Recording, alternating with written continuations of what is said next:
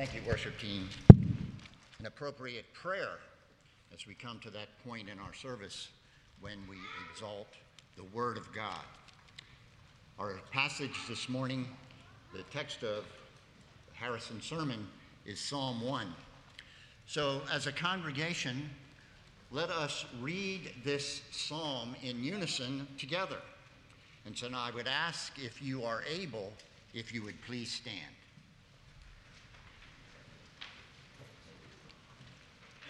Reading together. Blessed is the man who walks not in the counsel of the wicked, nor stands in his wicked sinners, nor sits in the seat of scoffers. But his delight is in the law of the Lord, and on his law he meditates day and night. He is like a tree planted by streams of water that yields its fruit in its season, and its leaf does not wither. In all that he does, he prospers. The wicked are not so, but are like the chaff that the wind drives away. Therefore, the wicked will not stand in the judgment, nor sinners in the congregation of the righteous. For the way knows the way of the righteous, but the way of the wicked will perish. This is the word of the Lord. May we find our delight in it. You may be seated.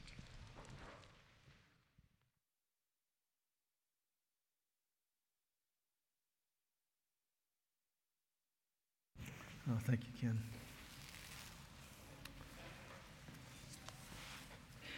Well, good morning again. We are diving into a summer in the Psalms with, of course, the very first one out of 150. We're not going to go through all 150 this summer, but it would be great to be able to do that over a series of summers.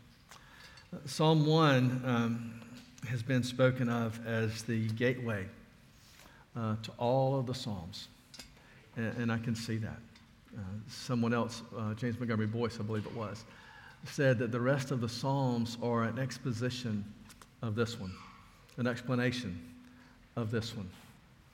You know, you might think, yeah, maybe, but if we understand everything that's in Psalm 1, then we begin to see how the rest of them really flow directly straight from this beautiful poetic song from David.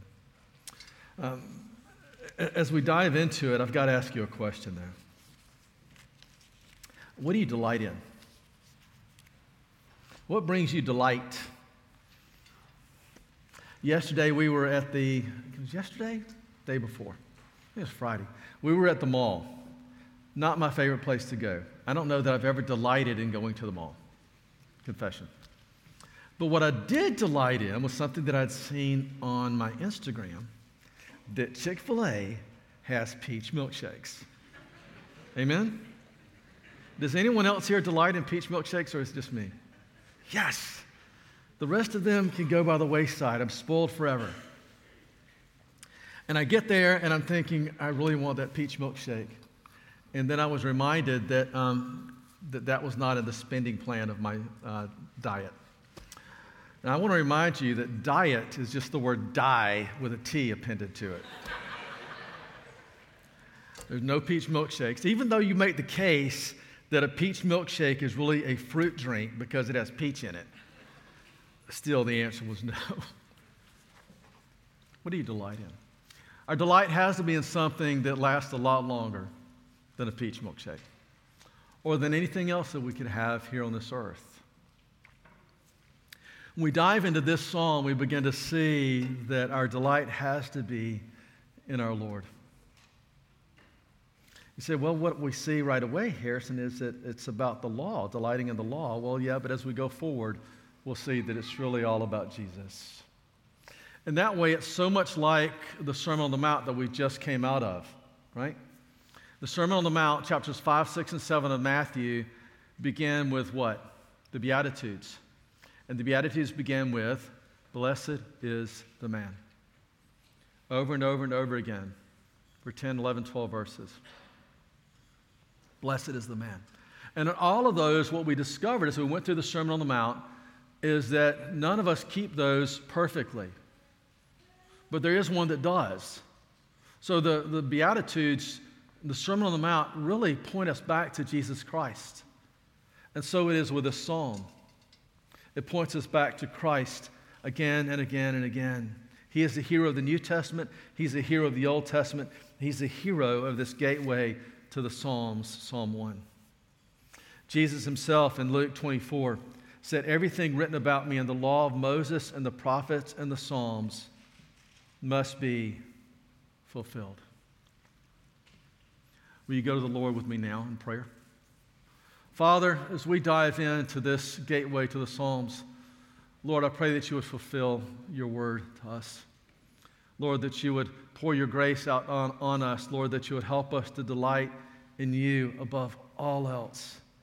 Father, if we were to try this on ourselves, we would fail miserably. We need you. Lord, we have you. We thank you for that. Father, I pray for this one that would open up your word and proclaim your gospel this morning. I pray, Father, that you would take this very broken vessel and that you would pour out good, clean, living water for the good of your people and for your glory. In the name of Jesus our Lord, we pray. Amen. When David dives into this and he says, blessed is the man who walks not in the counsel of the wicked, he's talking about Christ to begin with. Now, yes, he's talking about you and I, but he's talking first about Jesus Christ. Christ is the chief character in this beautiful song. Not just as an example, of good morality or moralism. Not just that. The Word of God is much bigger, and we'll get to that in a few moments.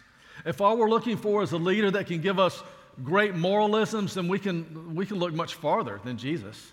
I mean, my grandmother could have taught us a lot about morality.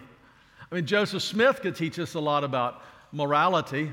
Dave Ramsey could teach us a lot about financial morality, or John Maxwell about leadership morality, or Steph Curry could teach us about how to win championships in athletic morality. Go Warriors. So there's a lot of people that could teach us about different kinds of morality. This has got to be about much more than just how do we keep the law? How do we dot our I's and cross our T's to make sure we have prosperity at the end of life? There's got to be more to it than that. And Jesus is, of course, much more than just a man that gives us a good example. He is God himself. He is the very Word himself. He is the only one that is the keeper of the law. But as I said, there's Christ, who's the main character, but then there's you and me. We're also the characters in this psalm. It's a twofold thing, where even as we're called to, as Christians, we're called to be in Christ. So in the first chapter of Ephesians, for example, you see over and over again, depending on what translation you're looking at, 6 or 7 times, that we are in Christ, in Christ, in Christ, in Christ, in Christ. That's your position. That's your chief identity. You are in Christ. Christ is in you. If you're a believer, you're in Christ and Christ is in you. So one of my great hopes in life from the time I've been a believer until the day I breathe my last breath is to help us understand who we are in Christ and who He is in us, and then how He's called us to worship and to live. So this is all about Christ, but it's also all about you and I. He tells us really quickly, losing the voice here.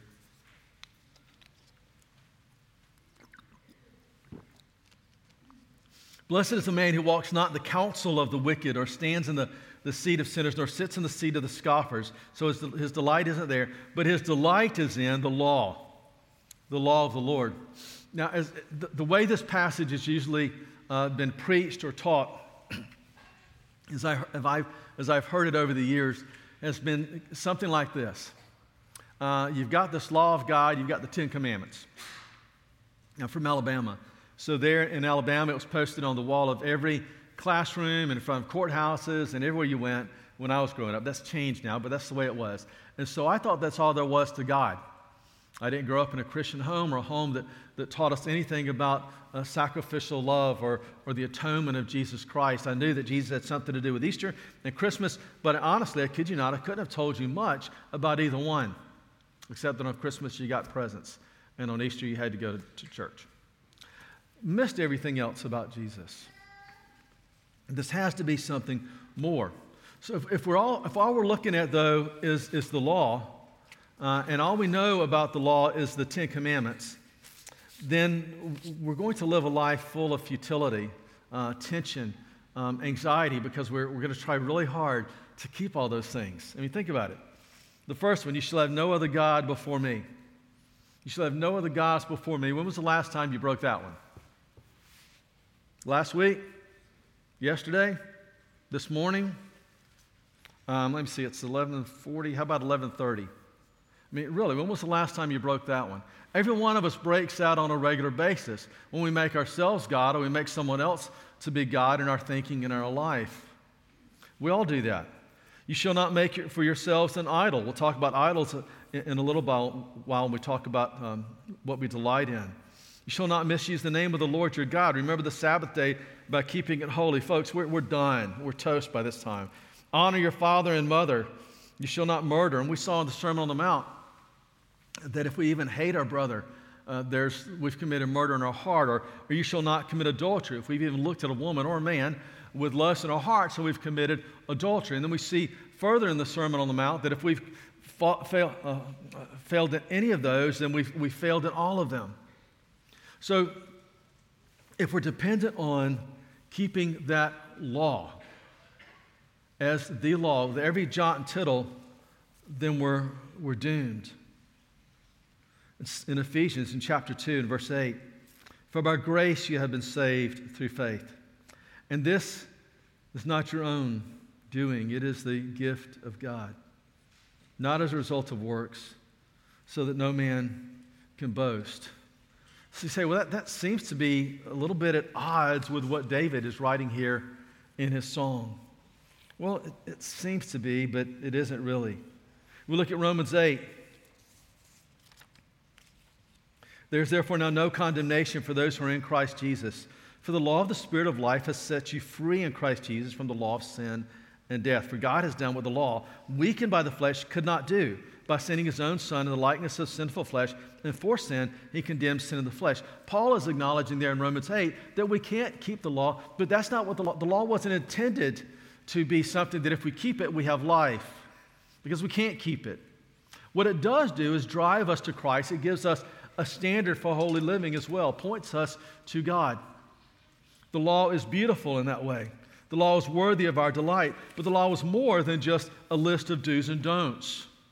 When we look at the law here, we have to understand that David is speaking not just of the Ten Commandments, he's speaking of the Torah, the Pentateuch, the first 5 books of the Old Testament, Genesis, Exodus, Leviticus, Numbers, Deuteronomy. And in those first 5 books of the Old Testament, we see the character of God. We don't just see Leviticus, where everybody falls off the edge of the flat earth in their plan to read through the Bible in 365 days. We dive into Leviticus, we dive into Numbers, Deuteronomy, Exodus, Genesis, and we discover the character of God. We see, for example, even in the creation story of Genesis 1, 2, and 3, we see God's creation, that he has created us in his image, and he calls it very good. We see his power, we see his authority, we see his sovereign nature over everything. We see the creation. We also see the fall, as Adam and Eve want to be like God, and so they sin. We see the fall of man. We also see redemption, restoration, as God takes an animal and kills an animal, spills blood, and covers Adam and Eve with clothing to cover their shame. They were naked and afraid and ashamed all at one time because of their sin. We also see glory as we go through in the Evangelion in chapter 3 when he expresses the curse on Adam, on Eve, and on the serpent. And he says to the serpent that, yes, you're going to bruise the offspring's heel, but that offspring is going to crush your head. And so with this promise of restoration and glory, even in that, all in just in the first 3 chapters of Genesis. So it's more than just a list of do's and don'ts he's talking about. He's speaking of the whole law of God. In James, in chapter 1, James, the little brother of Jesus, he said, but the one who looks into the perfect law, the law of liberty, and perseveres, being no hearer who forgets, but a doer who acts, he will be blessed in his doing. So what's this perfect law, this law of liberty that James is talking about? Well, the perfect law that brings freedom is the way another translation puts it. That perfect law is none other than Jesus Christ. He's telling us the same thing that David is telling us in Psalm 1. Delight yourself in the Lord. Look into the perfect law that brings freedom. Delight yourself in the law. Delight yourself in the Lord. Delight yourself in Christ. Our delight has to be in something more than our ability or our relying on keeping the letter of the law as a good Pharisee or a religious Christian. There has to be something more for us than that. Paul writes in Galatians chapter 3 and verse 10, "For all who rely on works of the law are under a curse, for it is written, 'Cursed be everyone who does not abide by all things written in the book of the law and do them.' Now it is evident that no one is justified before God by the law. The righteous shall live by faith." So we see expressed not just in Galatians, not just in the Gospels, and not just in Psalms, but even in Genesis, that we're called to live by faith in Christ and Christ alone. What do you delight in? I've got to ask it again. What do you delight in? Our delight has to be in something eternal, something that lasts. Delight is something that's very different than duty or fear. Now, we see duty and we see fear/respect, even in our relationship with God. Those are there for sure, but our delight has to be in something different. We're told to love the Lord our God with all our heart, soul, mind, and strength. There's a delight to that. What is fear? Fear is what you feel if you're out on the sea, the ocean, or a big lake, and you see a storm coming from the distance. And you know what that storm is bringing, that it's going to bring high waves, strong winds, maybe hail, and it's thunder, lightning, and you're in a small boat. What are you going to do? Well, your heart rate's going to go up, and you're going to take that throttle, and you're going to shove it to the floor. And you're going to make a beeline for the shoreline, right? Because you know that you've got to get off of that water. Why? Because there's a certain element of fear, respect. That's not a bad thing. That's a good thing. But God calls this to something even higher than that. Even higher than duty. What's duty? Well, duty is what you might feel on a Monday morning around my house when it's about 7:30 in the morning and you hear the garbage truck coming down the street and you know that you didn't put the garbage cans out the night before and it's pouring down rain and it's freezing cold and you're barefoot. But you know you better get the garbage cans to the street. That's duty. It's not fun in the doing of it, but you know it's going to stink if you don't get it done. That's duty. Delight is something greater. Delight, for me, for example, delight would be a sunset over the desert, over the mountains, over the beach. Delight's being in the kitchen for me. Not long ago, Isaac and I found some fresh trout, and we prepared pecan-crusted trout for Sandy for Mother's Day. For me, that's delightful. And it was good. What is delight? What delights you? There's got to be something even greater than that if we're looking at this passage and we understand it rightly. Delight is a motivation that's born of love. The love you have for God and the love He has for you. We know from 1 John that we love because He first loved us. It begins even with His love. What we delight in leads us. It influences us. It directs us. What we delight in is what we become. What we delight in has our heart. It feeds our soul. And what we delight in is what we feed. And unless that delight, that ultimate delight that we have, unless that ultimate delight is in Christ and Christ alone, then what we are delighting in will enslave us. It will destroy us. And it will destroy all those around us. We have to delight in Christ and Christ alone. Our delight is closely tied to our identity and the identity that we embrace. To delight is more than just to memorize or to know something intellectually. To obey is just a shadow and a duty, but to delight is the movement and the substance of the soul that stands the test of time. in temptation and suffering. God calls us to delight in Him. What gives you delight? His delight is in the law of the Lord, and on His law He meditates day and night. What gives you delight? Tim Keller says that the three great idols of our age are power, sex, and fame. That's true of all of us. There's a little bit of that in all of us, more of some than others, but there's a little bit of that in all of us. There was some of that in Adam and Eve, even way back in that incident in the garden. Fame, for example, how does that bear itself out in our lives? Well, it's not just fame that you might see on the big screen, or fame on an athletic field, or fame on a platform. It's the fame of guarding our reputation. It's the fame of seeking the approval of others or the applause of others, even if it's just your parents or your kids or your wife or your husband or those that you're in relationship with here. That's that idol of fame. We want that. But Galatians 1:10 says, For am I now seeking the approval of man or of God? Or am I trying to please man? If I was still trying to please man, I would not be a servant of Christ. Fame. Another one is sex. You don't have to go far to discover that sex is an idol of our age, right? With sex as an idol of our age, we use people and we abuse people. Do you know that today, 2022, that there are about 40 million people enslaved around the world? 40 million. Drew prayed about the end of one type of slavery here in our nation, but there are about 40 million people enslaved around the world. 32 million of those are enslaved sexually. Men, women, and children. Captured, taken, enslaved, used, abused, thrown away.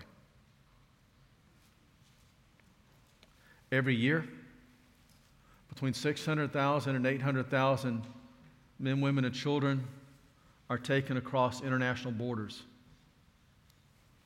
in sexual slavery. Some 14,000 to 17,500 are brought into this nation in sexual trafficking.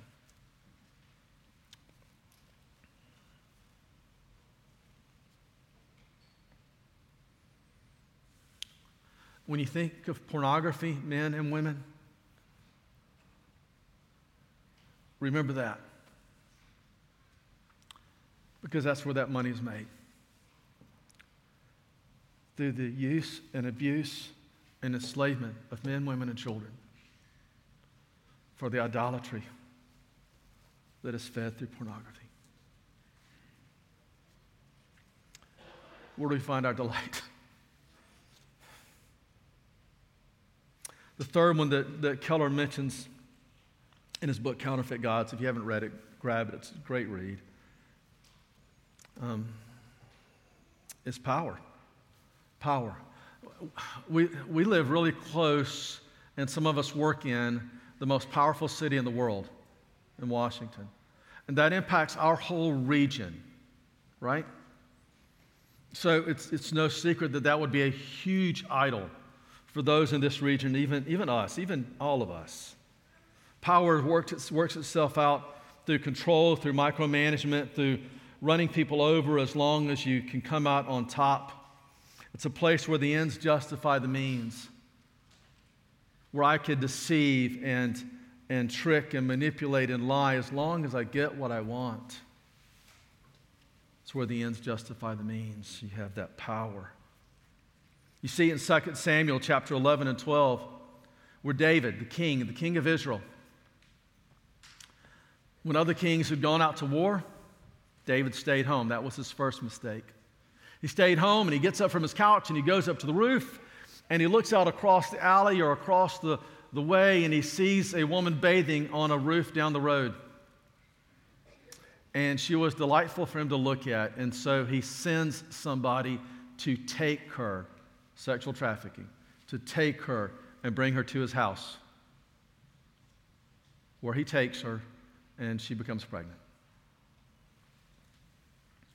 Because David's concerned about his reputation, because he is engaged in his idolatry of sex and power, and because he has the power to do it, he sends for Uriah the Hittite, Bathsheba's husband, because he's hoping that if Uriah will come into his house, he's missed his wife, he's been off at war, where David should have been, and if Uriah will come in to the house, then lo and behold, everybody will think that the baby that is in Bathsheba's womb is actually Uriah's baby, and no one will know any different. And David is willing to go to great deceptive lengths to guard his reputation, and he has the power to do it. Uriah is a man of honor and a man that is loyal to his king, and he refuses to go into his own home while his brothers are out at war. And so he sleeps outside. David will not be thwarted with his plan to guard his own reputation, and so he sends to his commanders, and he has Uriah put out on the front lines. And then everybody else is to draw back. And Uriah is going to be out there at the front. And who's going to take the arrows from the enemies? Well, Uriah. And Uriah is killed. And David thinks that he has gotten away with it, and he brings Bathsheba into his home as one of his wives. But the prophet Nathan, in chapter 12 of 2 Samuel, comes to David, and he tells him a story of someone that's stolen something, a lamb. And David is just livid. That man should be punished. And David says, "Thou art the man."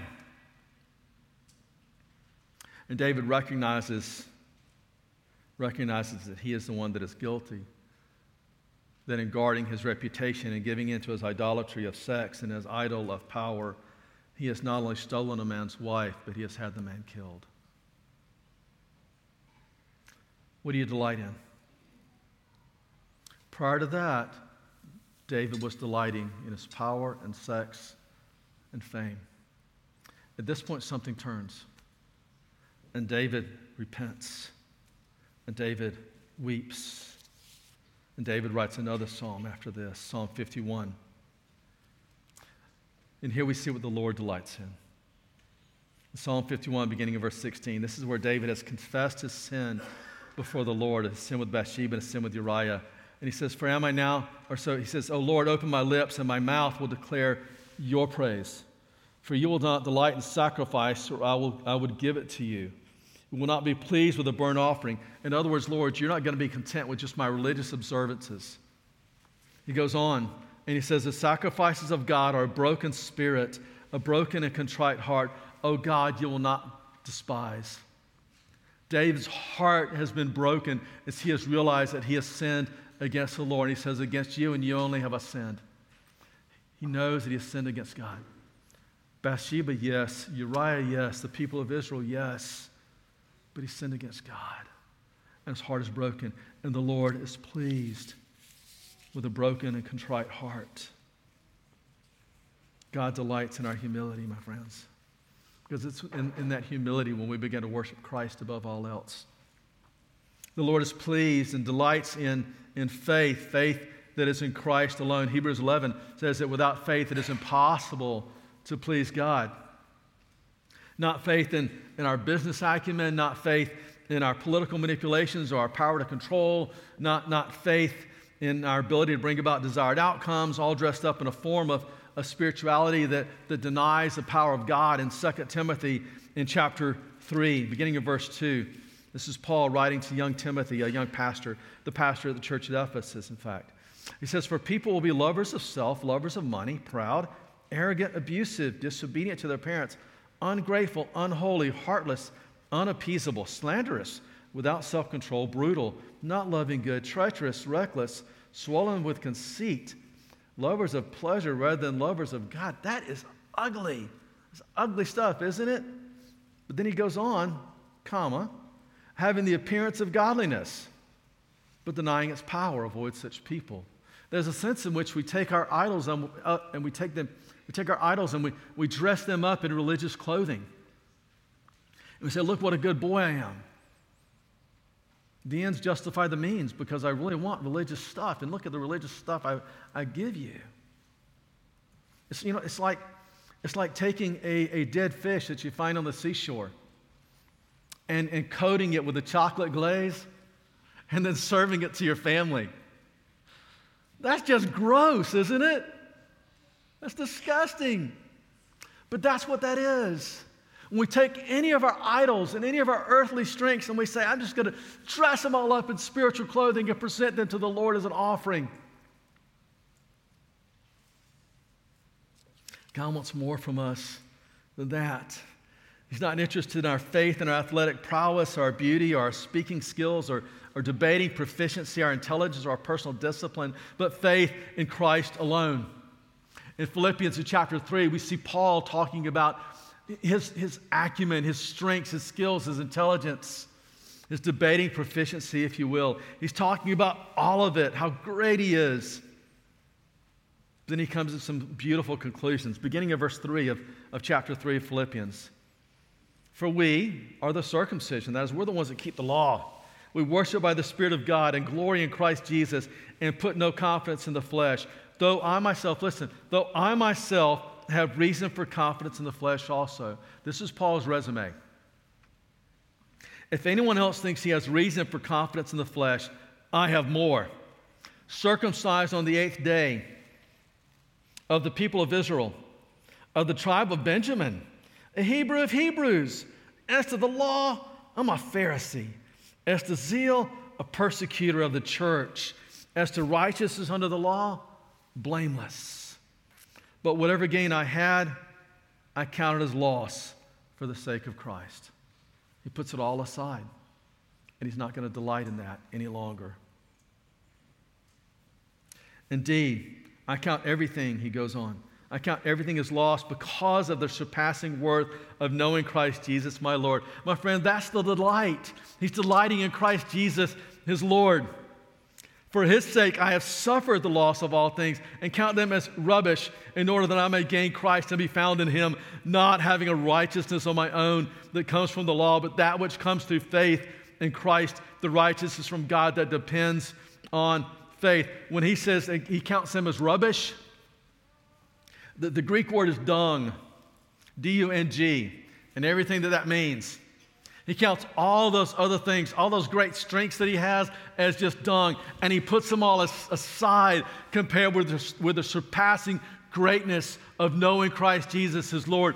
Paul is saying to the people of Philippi and to you and I today that there's one thing that's worthy of our greatest delight, and that is Christ himself. Our delight motivates us. We chase after and we go to great lengths to feed our delights. And we even get really uncomfortable, even angry, when they are exposed or they are hindered. Everything we delight in, my friends, everything you delight in, everything I delight in, everything that we delight in more than we delight in Christ will enslave us. And it will destroy us. And it will destroy all those around us. Our delight has to be in Christ and Christ alone. He is the only one that is worthy. And yes, even in that, we will fall far short. That is why the tree here is so critical. This tree that we look at here that David sings of, he is like a tree planted by streams of water that yields its fruit in season. Its leaf does not wither. In all that he does, he prospers.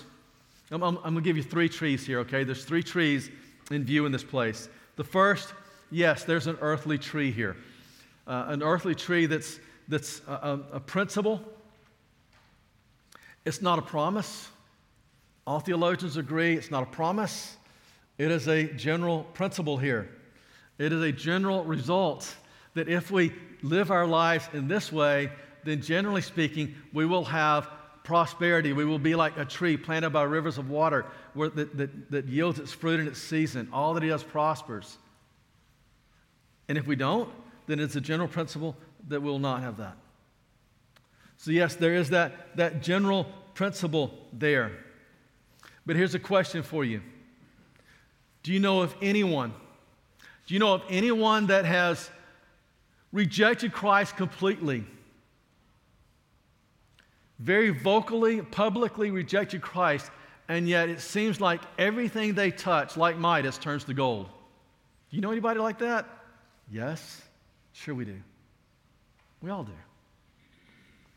Or do we know anyone that seems to have, as best we know, they've delighted in the Lord and they've lived in this way, and yet they've suffered horribly. They've lost loved ones. They've lost family. They've suffered illness, sickness, pain. They're like Job, a righteous man that lost his farm and his children. Do we know people like that? Sure, you know people like that. If we don't know them here in the United States, I assure you, there are billions, millions of those people around the world that suffer in ways that we only imagine, and yet walk closely with Christ.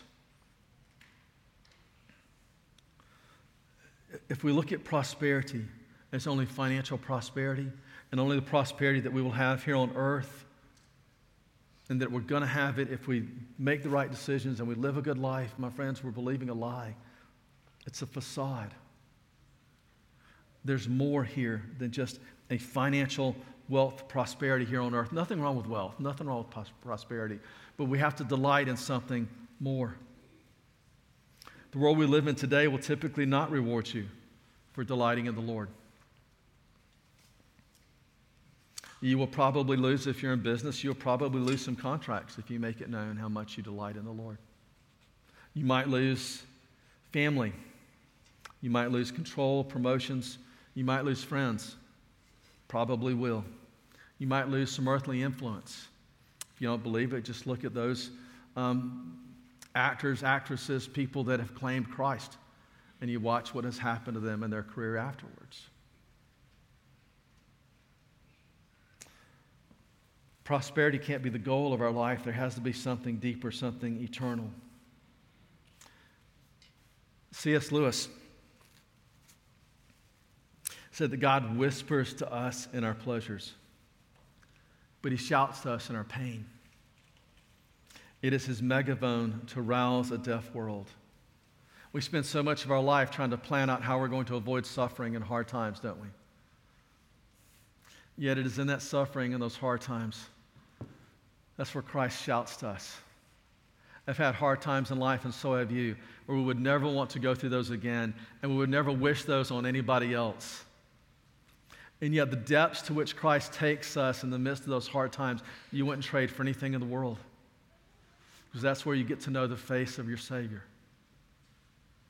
You hear the beating of his heart, and you begin to delight in him in a different way. And that takes us back to the one that suffered on our behalf. It takes us back to Jesus. You see another tree, a second tree, is a tree that's planted by rivers of living water in the new heaven and the new earth. You're living in an already and a not yet. The psalmist is pointing us towards heaven, towards a living water, streams of living water, that if you have a relationship with Jesus Christ, you will drink from forever and ever and ever. And that will make the prosperity that you might have hoped for here on earth, well, seem like rubbish. But there's a third tree. There's a third tree here, a tree that grew tall, a tree that was cut down, and a tree that was fashioned into beams, one upright beam and one cross piece. And on that tree, there's one that took the curse of the law for you and for me. And he took all of the things that we screwed up, all of our sin, all of our wrong delights, all of our idolatries. And he's taken it himself, onto himself, and he's taken it to the cross. And there he's paid the penalty that was due to you and to me, that we might have life forever. For God demonstrated his love for us in this, and that while we were yet sinners, Christ died for us. We delight in Christ, the one that gives us streams of living water with him forever. He is worthy of your delight.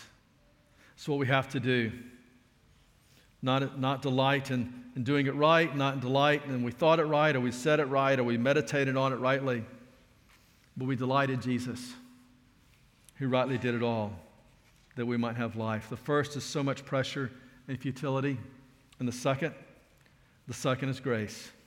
As Bono says, grace makes beauty out of even our ugly things. Father, thank you for your grace. Lord Jesus, thank you for dying that we might have life forever. Thank you for transforming our heart that we might delight in you above everything else and anything else here on this earth. Lord, when everything else fades away and there is nothing left, there is still you. And you are the lifter of our heads. You are the one that we delight in.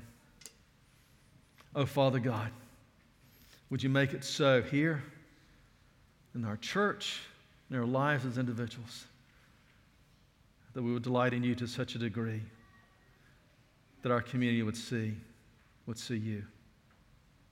Oh, Christ our Lord. In his name we pray. Amen. Would you stand with us and sing?